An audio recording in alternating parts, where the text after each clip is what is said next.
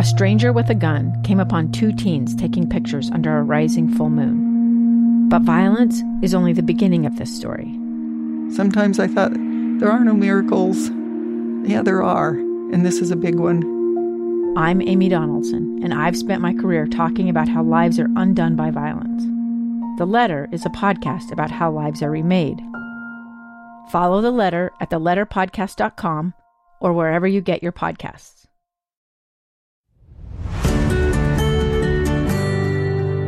Did you know that approximately 1 out of 10 Americans are struggling with or in long-term recovery for an addiction? On today's episode, Liz and I talk with Dr. Robert Navarra, who is one of the nation's leading experts when it comes to surviving and working through addictions. Dr. Navarra's treatment is unique in that he includes both partners in the counseling and recovery process, as well as couple recovery workshops. Dr. Navarra has been a certified Gottman therapist since 2007 and is a master trainer, consultant, and researcher with the Gottman Institute. He has trained therapists nationally and internationally and is a popular presenter at conferences, webinars, podcasts, and in the media. Dr. Navarra developed a relational model of addiction assessment and treatment and has been published in textbooks and in the Encyclopedia of Couple and Family Therapy on systemic approaches in addiction recovery. He is currently collaborating with the Gottmans on researching the effectiveness of a workshop for recovering couples that he designed called Roadmap for the Journey, a path for couple recovery. Additionally, he teaches addiction assessment and treatment in the Graduate Counseling Psychology program at Santa Clara University in California. We hope you enjoy the show.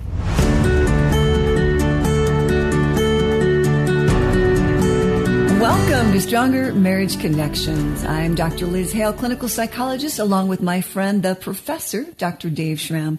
Together, we have dedicated our lives to bringing you the best we have in valid marital research, along with a few tips and tools to help you create the marriage of your dreams. Today's segment is a tender one, addictions. If you aren't impacted by them, then you know someone who is. Over 25 million Americans are in long-term recovery. That's about 1 in 10 Americans. Approximately 2/3 of all families in the U.S. have been impacted by addiction. Many times, couples and families are told to work their own program before trying to address couple and family issues. But our next guest, Dr. Robert Navarra, believes relationships are key. First, we want to thank you, Bob, for sharing the research that couple stability is the single biggest predictor of successful long-term recovery. Welcome to Stronger Marriage Connection, my friend. Well, thank you so much for having me. I appreciate it. It's really a pleasure.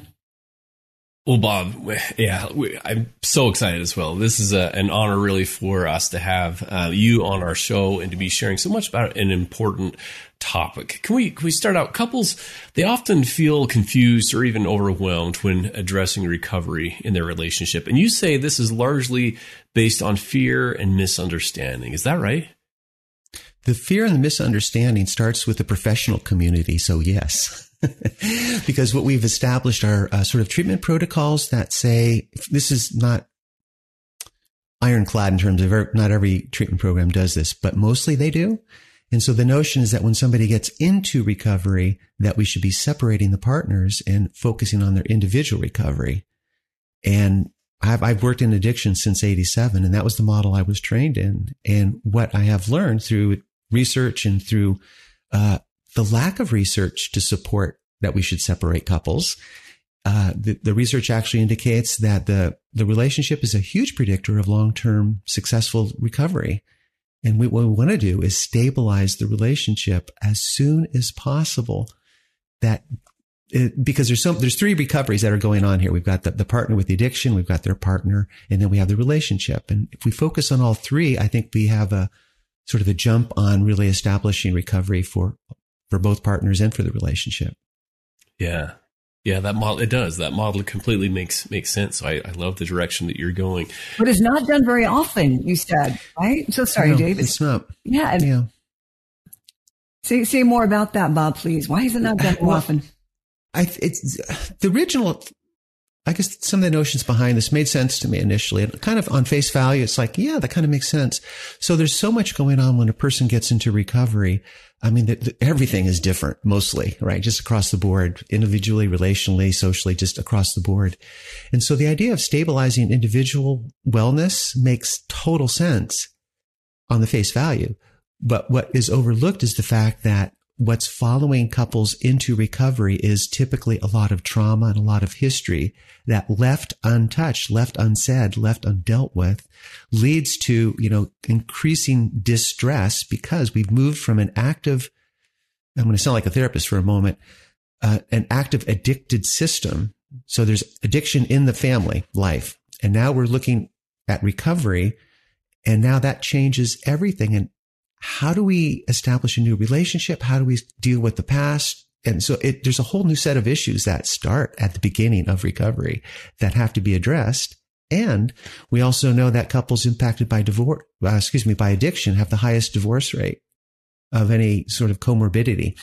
So things that tend to split partners up, addiction is like just about at the top, really at the top. So early intervention is really important. Yeah. Yeah, I love this new direction you're taking this in. Bob, we often hear the about codependency, whenever we hear about addictions and relationships. So what's the difference really between codependency and interdependency? Yeah, that's a really good question. I love that question, Dave. And the reason I like that question so much is I'm redefining some ways to think about partners impacted by addiction. So typically what happens, and I promise I'll answer this question. Typically what happens is if you're in a relationship with someone has an addictive disorder of some kind, then they get into recovery. There's an automatic attribution typically for the partner of being codependent. Well, what does that mean? That's sort of this assigned label that you've got some negative behavior patterns, which is probably true in terms of adjustment, but I think that's adjustment to the disorder. That's what I'm trying to say. But what's missing is acknowledging two important things: is that a partner impacted by addiction has what I would call, and this term has not caught on yet, I'm hoping it will, secondhand harm. And it's based on the same principles as secondhand smoke. We go, well, you've been impacted, and evidence of that being impacted should not be pathologized. And that's the concern I have with sort of this limited version of codependency. So secondhand harm is a really useful term, I think, to add. And the second sort of upping the ante a little bit with that secondhand harm concept is post-traumatic stress disorder. So I think it's short-sighted to limit recovery issues to codependency and not also include these other terms or the concepts behind them that say, and we need to talk about how this has impacted you, not because you have this pathological behavior, but because you've been subjected to the impact of this disorder. And most likely there's PTSD underneath this. So if somebody's identifying codependency as an issue, I don't say that's a bad thing. I say, well, tell me what you mean by that. And what are the patterns that you've developed to adapt to this really horrific disease that's entered this relationship. And let's add these other two terms. So here's the difference. Now, I've said all that as a preamble. The difference between codependency, where there's unhealthy behavior, I almost hate saying unhealthy. They're functional behaviors that have developed as a result of an addiction upsetting everything. So it's an attempt to manage an out of control situation. And I prefer the term functional and dysfunctional. So it's functional to the degree that it works to some degree. It's dysfunctional to the degree that it doesn't work. So what I want to explore with individuals and couples is what is not working in your response to this thing that's invaded the relationship. And so we'll put that under the codependent label. Interdependency, and I asked John Gottman this, I said, how do you define interdependency? Because this is a good thing, folks. Even though it has the word dependency in it, this is a good thing. Healthy relationships have interdependency. Basically what John said was interdependency is a willingness and an openness for both partners to get behind this idea that it is okay for the both of us to express our thoughts, our feelings, and our needs. So what I like to work on with all couples, regardless of if there's addiction or not, is to say there's a way we need to establish that as sort of an okay thing. If your relationship's going to advance, if you're going to move forward, there needs to be some kind of agreement that says it's okay to actually share what you think, feel, and what you need. And that's a huge thing, I think, for any couple to do when there's a lot at stake sometimes in the risk of doing so. So what you're seeing is when one partner relationship faces addiction, they not only need support, but of course the other partner does as well. And what's most helpful for those partners? The ones that love the person with the addiction. What's important for them to know and understand, please? I think what's most important is how we define the problem. So anybody impacted and traumatized by somebody else's addiction, which often happens, will have a lot of anger, a lot of hurt, a lot of pain, obviously, and a lot of oftentimes ambivalent feelings about the person and the damage that's happened. What I think is really crucial in the model that is sort of built into my thinking here is if we externalize this thing called addiction, so we hold it outside of the relationship, and we say, this is an uninvited intruder that has gotten into your relationship and created all sorts of damage, then the concept is that not my partner with the addiction is a bad person. Partner has a disease, and I can talk more about that because that might be controversial for some folks, but has a disease that's impacted my partner, me, and the relationship. So stepping back from that and saying, okay, this thing has swept us away. And now hopefully if we can get into recovery, we can look at the damage that has happened, but now begin to establish in some ways kind of a new relationship going forward with a whole new way of thinking, feeling, sharing, and relating to one another. So it's not my partner or my parent causing the problem, it's the disease, right? The focus is that we can band together against this entity that's come between us. You know what? I'm glad you captured that, Liz, the way you did, because I literally got an email from a wife of a couple the husband had a pretty severe alcohol addiction and was in recovery, and they did the workshop. And when they really got that this is a thing that's invaded the relationship, she sent me an email that said, this made all the difference in the world, understanding how we have both been impacted by this disastrous disease, this disorder that has created so much damage. We're in it together. And we're responsible for our own recoveries, and the partner with the addiction is responsible for the things he, she, they did. So there's that. And it's not sort of letting them off the hook, but there needs to be a context for what those behaviors, like where they came from. If I can squeeze one more thing in here, because I think this is really crucial. So if you think about any severe mental health or physical disorder, so maybe bipolar disorder, severe depression, severe anxiety disorders, medically, cancer, chronic pain. If you think about those things and how that impacts couples, and here's the uninvited intruder once again coming into the relationship, and can we help couples talk about that thing that's right in the room? And that's how I see dealing with addiction, that there needs to be a way to talk about this thing. And that allows hurt, upset, pain, as long as there's a way to do that can be harmful, and there's a way that can be healing. To express those things by saying, this is the impact of this thing on me. And it's very powerful when couples can get to that place regardless of the disorder. Yes. And does it work for children too? I work with a lot of adult children who really are very upset by a parent's addictive behavior. So I imagine it's very much the same, right? It is exactly the same. So I teach a class at Santa Clara University on, it's a graduate program, counseling psychology. And these are students who have to take the class. Some of them are, not so thrilled with having to take a class on assessing addictions and treating. And a lot of times it's because of family history. And by the end of the class, it so often happens that they go, now that I understand the nature of addiction and the things that I really felt hurt and traumatized by, there's a context now that I feel like I can begin to heal. So I can still be angry, but I need to understand sort of what's underneath all this crazy behavior sometimes. And it's really changes that have taken place in the brain. And that's the neurobiology of addiction that just makes all the difference in the world for the person with the addictive disorder to now understand why they do these horrible things sometimes. And they love their partners and their children and their families, and yet these things continue. How do we explain that? So the stop mechanism in their brain is broken, and we know how and where in the brain to explain that. There's a lot of science. So this is not just sort of wishful thinking. There's a lot of science that supports exactly what I'm saying. That's been around quite a while. I believe you. We need your book, Dr. Bob. Where is your book? Well, I'm getting there. All right. I'm getting there. What do you see are like the top 3 or 4 most common addictions today, please? Yeah. The most serious ones start with tobacco. So tobacco, alcohol, and opioids. More people die from tobacco-related disorders than any other drug in the world. So it's in the US and just worldwide. So there's the pandemic version of that, right? And then alcohol is, death rates are increasing from alcohol. And what's interesting is kind of cavalier, so I apologize that. But what's significant is that a lot of people die from alcohol-related diseases without actually having developed an addiction.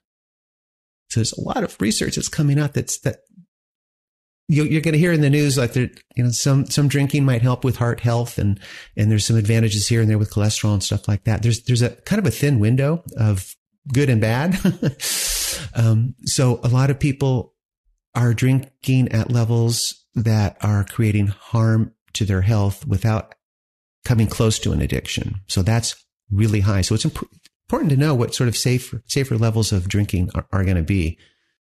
Yeah, should we talk about those safe levels real quick? Like, yeah, I guess that was kind of a trailer man for and a woman, and you taught me this. Well, yeah. So the research is changing things. So sort of what's currently given by doctors, and this is universally almost, like even Europe has their own version of this. There was a difference between safe levels for male and females. So we got this binary concept of gender we have to work with here to say the sex you are born with is what I'm referring to. Right. So, it's thought that, men have higher levels of water and have more water in their body to dilute the alcohol. And there's an enzyme called alcohol dehydrogenase, which breaks down alcohol. It turns out that women don't have as much water in the body to dilute the impact of alcohol in the organs, and a less effective version basically of alcohol dehydrogenase.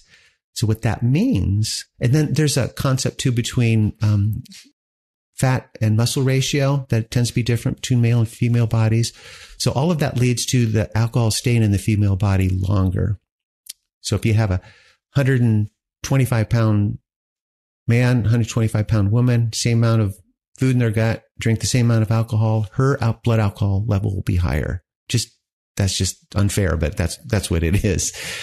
So the versions that were kind of popular still in the current science, but it's changing, is that for a man, probably no more than 2 drinks on a drinking occasion, I should say. And for a female, no more than 1.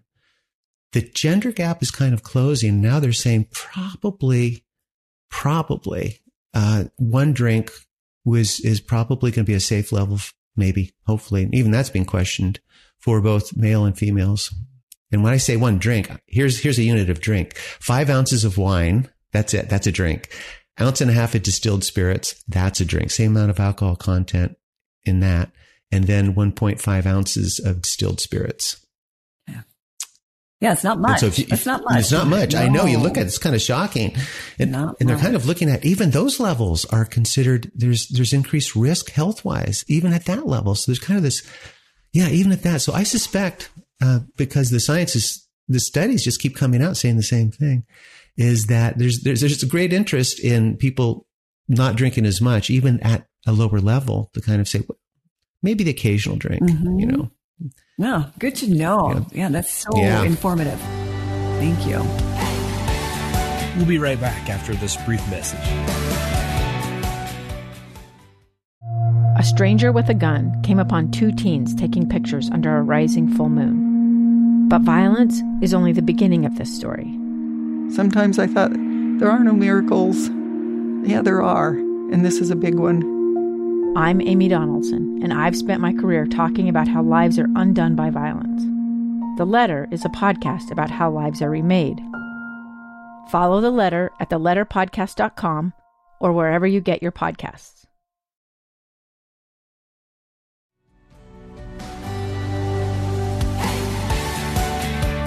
And we're back. Well, let's dive right in. All right. So, Bob, you promote for all couples to develop rituals that provide predictability, consistency, and meaning in their relationship. When couples begin recovery, this is an important part of the work. So where do you start?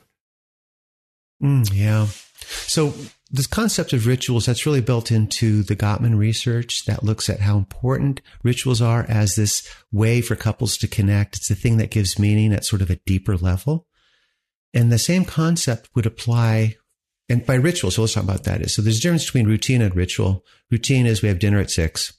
Ritual is, and at dinner time, we agree not to talk about any problems. We might check in with the kids on how they're doing. We stay positive. How was your day? Highlights, lowlights. It's built into family life. And so the consistency of a behavior that's meaningful to everyone is a ritual. Now, when you have a couple that's been impacted by addiction, typically rituals and routines are up for grabs because they've been oftentimes, not always, but oftentimes disrupted significantly. Dinner time that's supposed to be at 6 doesn't happen because mom's under the influence or dad's under the influence. And, anything can change rituals and routines. So going forward, the point to say, what is it that we can establish together to begin to increase trust and a deeper connection? And so what can we do to develop that's predictable and gives us meaning and purpose? And I'm thinking about one of my research couples who was saying, well, before the wife got into recovery, she and he, the husband, did a lot of heavy drinking. They'd have a 2-hour happy hour before dinner. And I don't think by the description, it didn't sound like they really fought or things sort of fell apart. They just sort of numbed out and not available to the kids. So she gets into recovery and they tried to have a non-alcoholic ritual. Like, well, let's do a pre-dinner happy hour that's non-alcoholic. What they reported is that they just stared at each other, they were bored to tears. I was like, okay. So that didn't work. It's like, all right, let's come up with something else. So, and this is not a therapy couple. This is a research couple. They're reporting this, right? This is a focus group. They're telling their stories. And so what they said, is, well, they decided to take a class together. They're both interested in yoga. So now that became a new ritual of connection. They looked forward to that on Tuesday nights and so they found a new way to connect. And if alcohol is a part of a routine or a ritual, then you need to find something to replace that gives you meaning and purpose. And this is true for all couples anyway. Date night, it would be a ritual of some kind. I'm so impressed, Bob, that you've taken John Gottman's work you've worked closely with, and then you've added to it regarding this addictive piece. It's just a whole new world that's opened up. Well, what's exciting to me is some of these concepts are so healthy for all couples that have not been applied to couples impacted by addiction. Now it's like, well, wait a minute, why are we not including these things that we know work really well? And so one of the exercises in the retreat that I do with couples, recovering couples retreat, and I train therapists to do this, is rituals of connection. And so it's a card deck. I developed these different card decks to have conversations. So they thumb through the card deck and say, oh, here's something I'm kind of interested in doing, and it sort of generates the conversation. And then they can pick and select if that's meaningful for them and who does what and kind of put it all together. But the most important question is what's meaningful to you about this activity? That's the key in whether this thing's really going to be meaningful at a level that makes a difference for their relationship. And that card deck is through the Gottman Institute. Is that right? Did I see that? It is. Okay. Yeah. Right. It's, they have it in the bookstore. I have four different card decks: My Recovery, Your Recovery, Our Recovery, and then Rituals of Connection. And then I have a free class that I offer on my website on how to use the card deck or how to use the concepts underneath them without purchasing the card deck. Okay. All right. So that would be, it's a 1 hour class and it gives a lot of details on how to use it. Is that just for couples, or it could be for families too? It's really designed for couples. Okay. It could, I get it. It could be adapted, for families. Yeah. Okay. I'm going to buy that today. I saw that and I loved it. I really appreciate you expanding that repertoire for so many more of us, Bob. So the book is coming, you say, and in the meantime, you've written a chapter on affairs and addictions. Can you tell us more about what's in that? And is that for a student or a layperson? Where is that textbook? Yeah, it was interesting. So I got invited to add a chapter to this book. It's a second edition called Infidelity, A Practitioner's Guide to Working with Couples in Crisis. So this is definitely not a book for your general public. This is for professionals and for students, I'm assuming, second version. So I was asked to add this component of addiction and affairs. And so I did a ton of research putting this together. I just submitted the draft, so it's not out yet. It'll be out, if all goes well, in fall. And I don't even know what the other chapters are. I'm just doing this one thing. And so the question is, well, we know that people with alcohol use disorder, the odds of infidelity go up pretty significantly when that's happening. And that tends to be true for addictions, it seems. But then you get into this sort of this gray area of, well, what about, is there such a thing as sex addiction?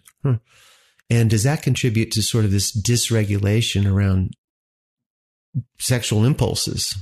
And so kind of surfacing all of the current research on that is basically there is a classification of compulsive sexual behavior disorder that's literally listed in the International Classification of Diseases, the ICD-11 version of that. And it's not literally it's not really considered an addiction. It's not listed as an addiction at this point. It's more like a compulsive behavior. It's a dysregulation around that.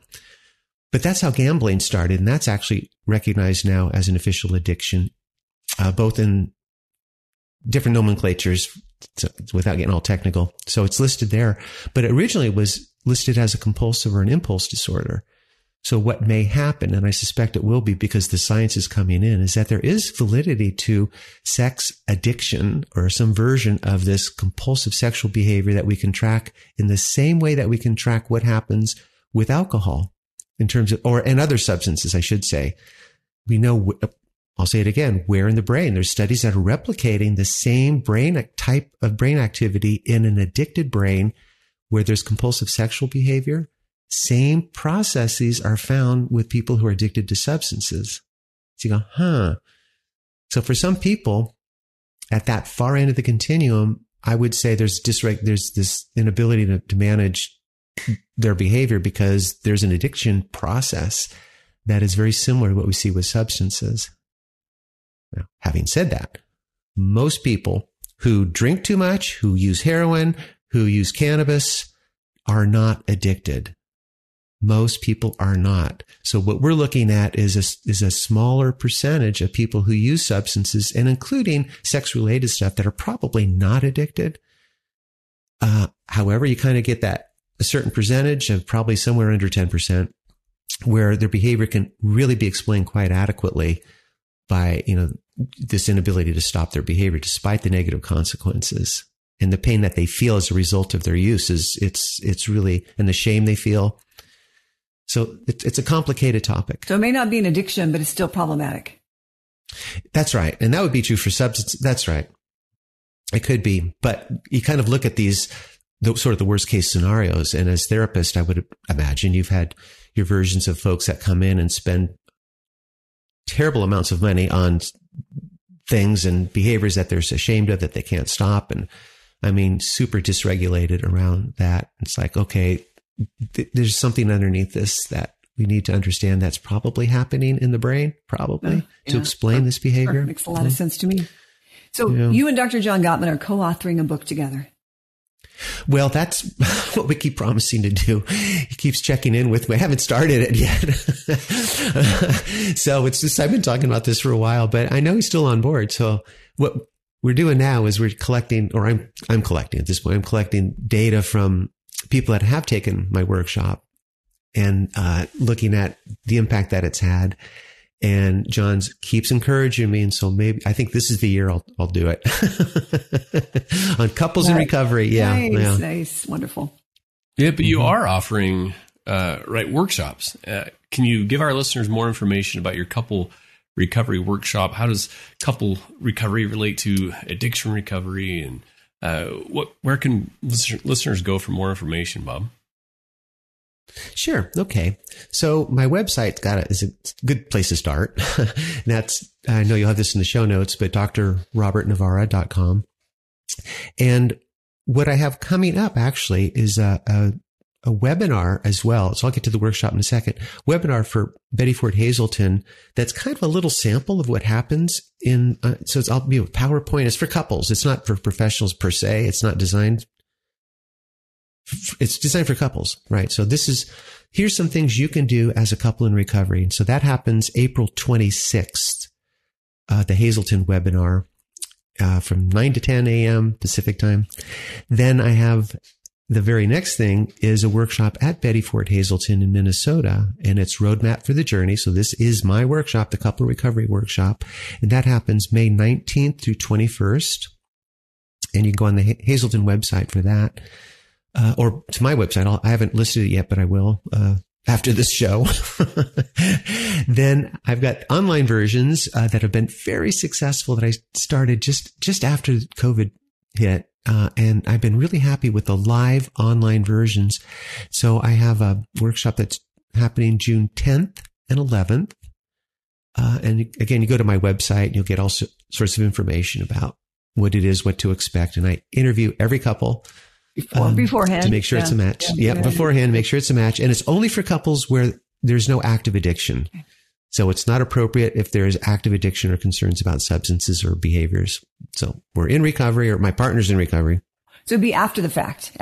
They're in recovery. Yeah, it's that. Well, what we're looking at is the transition from active addiction, which the couple kind of figures out how to manage their life and their relationship. And now they're in active recovery, which is a huge transition. And we know from the Family Recovery Project, which I was also part of, it's a first study to look at what happens when a couple gets into recovery and all the trauma that happens in that first year, which is normal. So it gives them a blueprint, a roadmap to say, these are things to expect. This is normal. Yes, it's difficult, but there is a path you can take. And that's what this roadmap's about. So that happens, the online version, June 10th and 11th. And then I'm just listing another one, October 21st and 28th. And so that's a week apart. They're consecutive Saturdays in this case, 6 hours each day with some breaks in there. And it's experiential. You're not sharing with other couples. You're given tools on how to do this. Then you go into your individual breakout room virtually. So no one else is in there with you. You can invite me into there to answer questions and get you through the exercise if that's needed.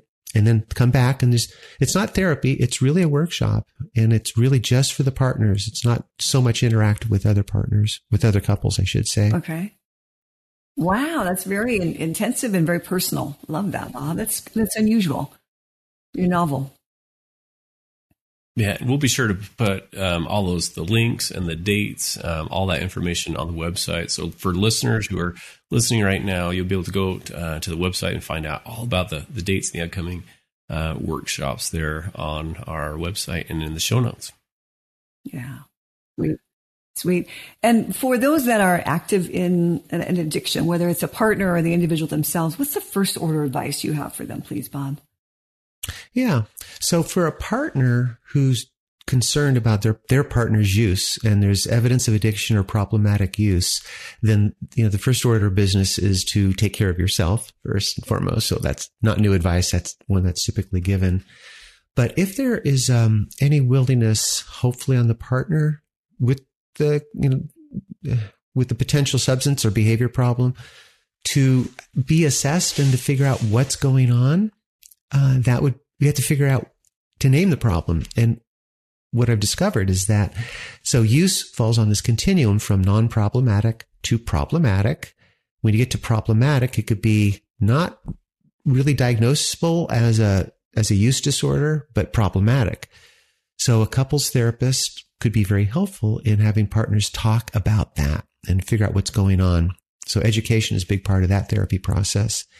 Then you get to an actual use disorder, and the way the American Psychological Association's put that together, and it's not a bad model, is that there's 11 symptoms of addiction. If a partner or if you meet 2 of those symptoms, then you meet the criteria for a use disorder with whatever that substance is. Cocaine, amphetamines, alcohol, tobacco, caffeine is even in there. Oh dear. So if you meet two or 3 of those symptoms, then mild. If you have 4 or 5 of those 11 symptoms, that would be considered moderate severity. And then 6+ would be severe. If you're in that 6+, the odds are you might have an addiction. So a use disorder and addiction are not necessarily the same thing. You could have a use disorder with alcohol, for instance. We know that 70% of people who are diagnosed with alcohol use disorder today will not meet that diagnosis criteria in 4 years. So it has not evolved. There's 3 stages of developing an addiction, which I won't get into, but there's 3 stages that hasn't developed in the brain yet. Maybe on their way. Maybe on their way. The genetic predisposition, but but for somebody at that 6+, that would be a significant number to pay attention to, and most likely you'd want to rule out whether there's actually an addiction. It'd be high risk. So there's really a grade of use, isn't there? Yes, there Mild, is. medium, severe. Yeah. I mean, I've worked with plenty of couples where the drinking was problematic and maybe even met the criteria for a use disorder. And then with some education and some choices and other things to deal with it, ways that alcohol was serving, no longer became problematic. So that's the first thing, is to sort it out. Yeah. And it can change then, it sounds like, right? It can. Absolutely. Get worse. It can. Okay. Yeah, that's right. Keep your eye on the details. Well, Dave and I love asking you this question. With your vast knowledge and experience in working with couples, what do you believe, Bob, overall is the key to a stronger marriage connection, please? Oh, I love that question. I believe, and I did a vlog on this. The smallest units of intimacy is the name of the vlog. It's a YouTube thing on my station. And what it refers to is the smallest units of intimacy come in these moments when partners try to connect with each other. And so I'm making a bid. This is right out of the Gottman playbook. This is not my stuff. So this is making a bid for connection of some kind, a bid for humor, a bid for support, a bid for love, a bid for something. And if partners respond in ways that feel good, then that locks in something that increases trust and a feeling of commitment. And so what I have really come to believe that that's one of the most significant parts of the Gottman methodology, or model, I should say. Smallest units of intimacy comes in these moments throughout the day. It doesn't matter what you're talking about. It's not these deep conversations. It's about responding to a partner in a way that feels good. And it's very, very, very powerful. It builds what's called positive sentiment override. So when you get to conflict, here's the thing. So if you want to reduce conflict in your relationship, then what you want to do is focus on the times when you're not in conflict. That's the key. And when you're not in conflict and you're turning towards your partner in a way that feels good to the partner, then you're connecting at emotional levels that increases trust and reduces the intensity of future conflict. That right there was worth everything today. Thank you. Thank you, Bob. Really powerful stuff. Yep. I think it's really powerful. It's brilliant research. You are powerful too. Oh. Yeah, this has been great, Bob. I've never heard it called. I've heard bids for connection and positive sentiment override, but never. I love that. The smallest unit. I mean, getting it right. Smallest unit of intimacy. That's right. Mm-hmm. Yeah. That is really a powerful concept. I love that. I'm going to credit you now when I say that. I'm going to. Well, it's not really my idea though. I mean, just. I love the term. Putting together what Gottman. Well, yeah. It's all right. So, and the thing about that these smallest units is kind of thing about every time your partner makes an effort to connect with you, there's a moment where you can turn towards that partner. Hey, want to go for a walk? Sure. Want to go for a walk? Oh, thanks for asking, but I'm really tired. Maybe we can go tomorrow. That's still turning toward in a way. And it's connecting. And it increases trust when there's been betrayal in the relationship for any reason at all. It increases trust by saying, I need to know that you're going to respond to my needs when I express them emotionally as well. Yeah. Yeah. Powerful. Well, again, Bob, thanks so much for coming on with us. We like to end our episodes the same way, and that is with our takeaway of the day. Do you have a takeaway of the day that you hope our listeners will remember? Yeah. So So if there's problematic substance use or behaviors, it's really important to figure out the degree and where on the continuum this thing's falling. So professional assessment somewhere, somehow. I have to leave it kind of global. That would be one thing. And if it actually is an addiction, and I didn't say this, but here's the big takeaway. Addiction is treatable and it's preventable. And we know that from science. So if there is an addictive disorder, we're back with how Liz started the opening. 25 million people have figured out how to be in long-term recovery. That's significant. So it is treatable, and there's a genetic predisposition to this thing. So if there's addiction in your family, you're worried about your kids, it's preventable to the degree that you give them education and you give them the emotional resources and communication resources to deal with emotions and other things. But it's very hopeful. There's a lot of science now that says addiction really is treatable, and a lot of methodologies that are very effective. Mm-hmm. And so stay hopeful. Yeah, that does. I was going to say that should bring hope to our listeners and those who have loved ones who are struggling. Liz, what about you? What's your takeaway today? And, Dave, even hope to therapists, because I think like Bob said earlier, it starts with us, right? And if we're not going to be encouraging or educated, there's very little hope. So I appreciated, Bob, your reminder of secondhand harm and PTSD. I think that gets overlooked a lot with families and partners of those who face difficulties with addictions. Mm-hmm. Yeah. Thank you for that. Sure. Dave, what's your takeaway, my friend? Liz, you took mine. That's I've never heard that term. I've heard a couple new terms today, and now the secondhand harm I had not heard of. I'm not a therapist and don't have that background. Sense, doesn't it? It does. It makes sense that we're in this together, and that it spills over and affects the other members in that system or in that family. So I love that, and there's hope. I love this new way of, hey, we're in this together. Let's counsel together because of this couple relationship. It affects both people. Mm-hmm. Well, Bob, we sure again appreciate you coming on. We appreciate your expertise. We'll put our resources and the links in our show notes. And for our listeners, that's all we have for today. We'll see you next time on another episode of Stronger Marriage Connection. And remember, it's the smallest units of intimacy, I'll add that create a stronger marriage connection. Take care now. Thanks for joining us today. Hey, do us a favor and take a few minutes to subscribe to our podcast and the Utah Marriage Commission YouTube channel, where you can watch this and every episode of the show. When you hit the like button and leave a comment, your feedback helps us improve the show. And don't forget to share this episode with a friend.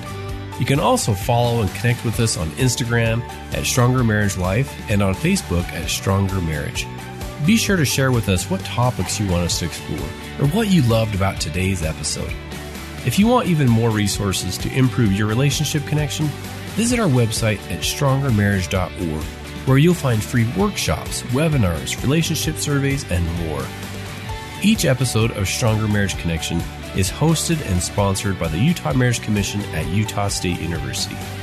And finally, a big thanks to our producers Rex Polanis and Alexis Alcott and the team at Utah State University. And you, our audience. You make this show possible. A gun in the face. Then all of a sudden they all kind of lined up. They pointed their guns at me. And this is the point where I thought, I'm going to die today. Started 2 years of horror for an American in Venezuela. They said, you need to give us your phone and get ready because you're coming with us. I'm Becky Bruce, and I spent a year researching and piecing together Josh and Tammy Holt's story about their ordeal in a notorious prison. That's when everything started to turn bad. We had another pound on the door. Boom, boom, boom. And there was the police once again. You can binge all of the episodes of Hope in Darkness on KSLpodcasts.com or wherever you get your podcasts.